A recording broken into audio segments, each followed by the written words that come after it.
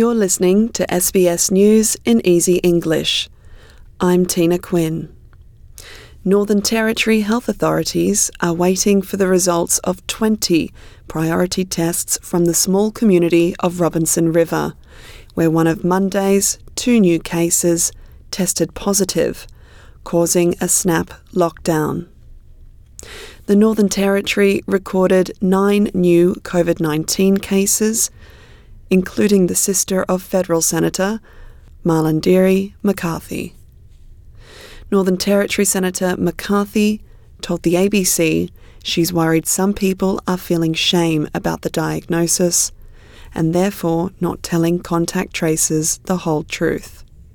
She's also blamed a lack of available communication in Indigenous communities, saying vaccination misinformation has been spread from overseas and from within the coalition government.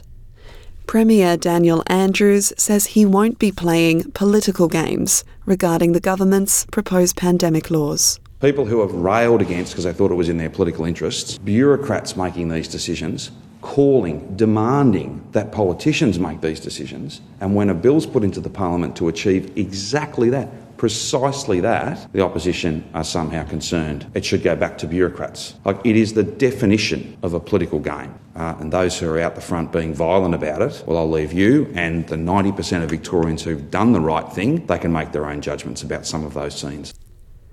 Debate on the Public Health and Wellbeing Amendment Bill began in State Parliament on Tuesday afternoon and went well into the night. Mr. Andrews says the protesters who spent another night occupying the Victorian Parliament steps don't represent the vast majority of Victorians. Opposition leader Anthony Albanese has promised that more than 10 million premises will have world-class internet speeds by 2025 under a Labor government. Households and businesses relying on copper wire for an internet connection will be given the option to switch to a fibre connection to the premise. He says the rollout will be about fixing the coalition's mistakes. Scott Morrison has declared that we're in an election campaign. Well, that's a campaign that Labor welcomes. Well, Labor will have a repair job, and Michelle Rowland, as the incoming Communications Minister, if we're successful, will be in charge of that repair job. Australia at the moment is running 59th when it comes to broadband. We are a G20 nation. We should be doing much, much better than that. Federal Communications Minister Paul Fletcher has criticised the plan, saying the federal government has put $4.5 billion into the sector and has called for a detailed explanation as to how Labor plans to fund their new policy. New South Wales Police are hopeful that there will be a breakthrough in the search for missing 3-year-old William Tyrrell, who disappeared in 2014.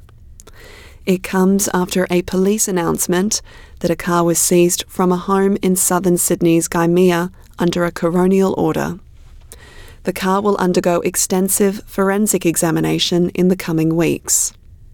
New South Wales Deputy Police Commissioner Malcolm Lanyon remains confident in the efforts of police investigators. What I can say is the investigation is part of the dogged determination of investigators, and we'll leave no stone unturned to do that. The New South Wales Police will not stop until such time as we've investigated every possible lead. Turning overseas now, and violence has broken out at the border between Belarus and Poland. Polish border guards used tear gas and fired water cannons against migrants trying to enter the country from Belarus. Meanwhile, some migrants threw stones at the Polish forces and stormed the border fence barricade. Belarus has been accused of urging migrants to cross the border in an attempt to undermine the European Union. However, Belarusian President Alexander Lukashenko says that's not true. We're not collecting refugees all over the world and bringing them to Belarus, as Poland has informed the European Union. Those who come to Belarus legally, we accept here the same way any other country would. Those who violate the law, even in the slightest, we put on a plane and send back home. There are 5,000 such people deported as of today.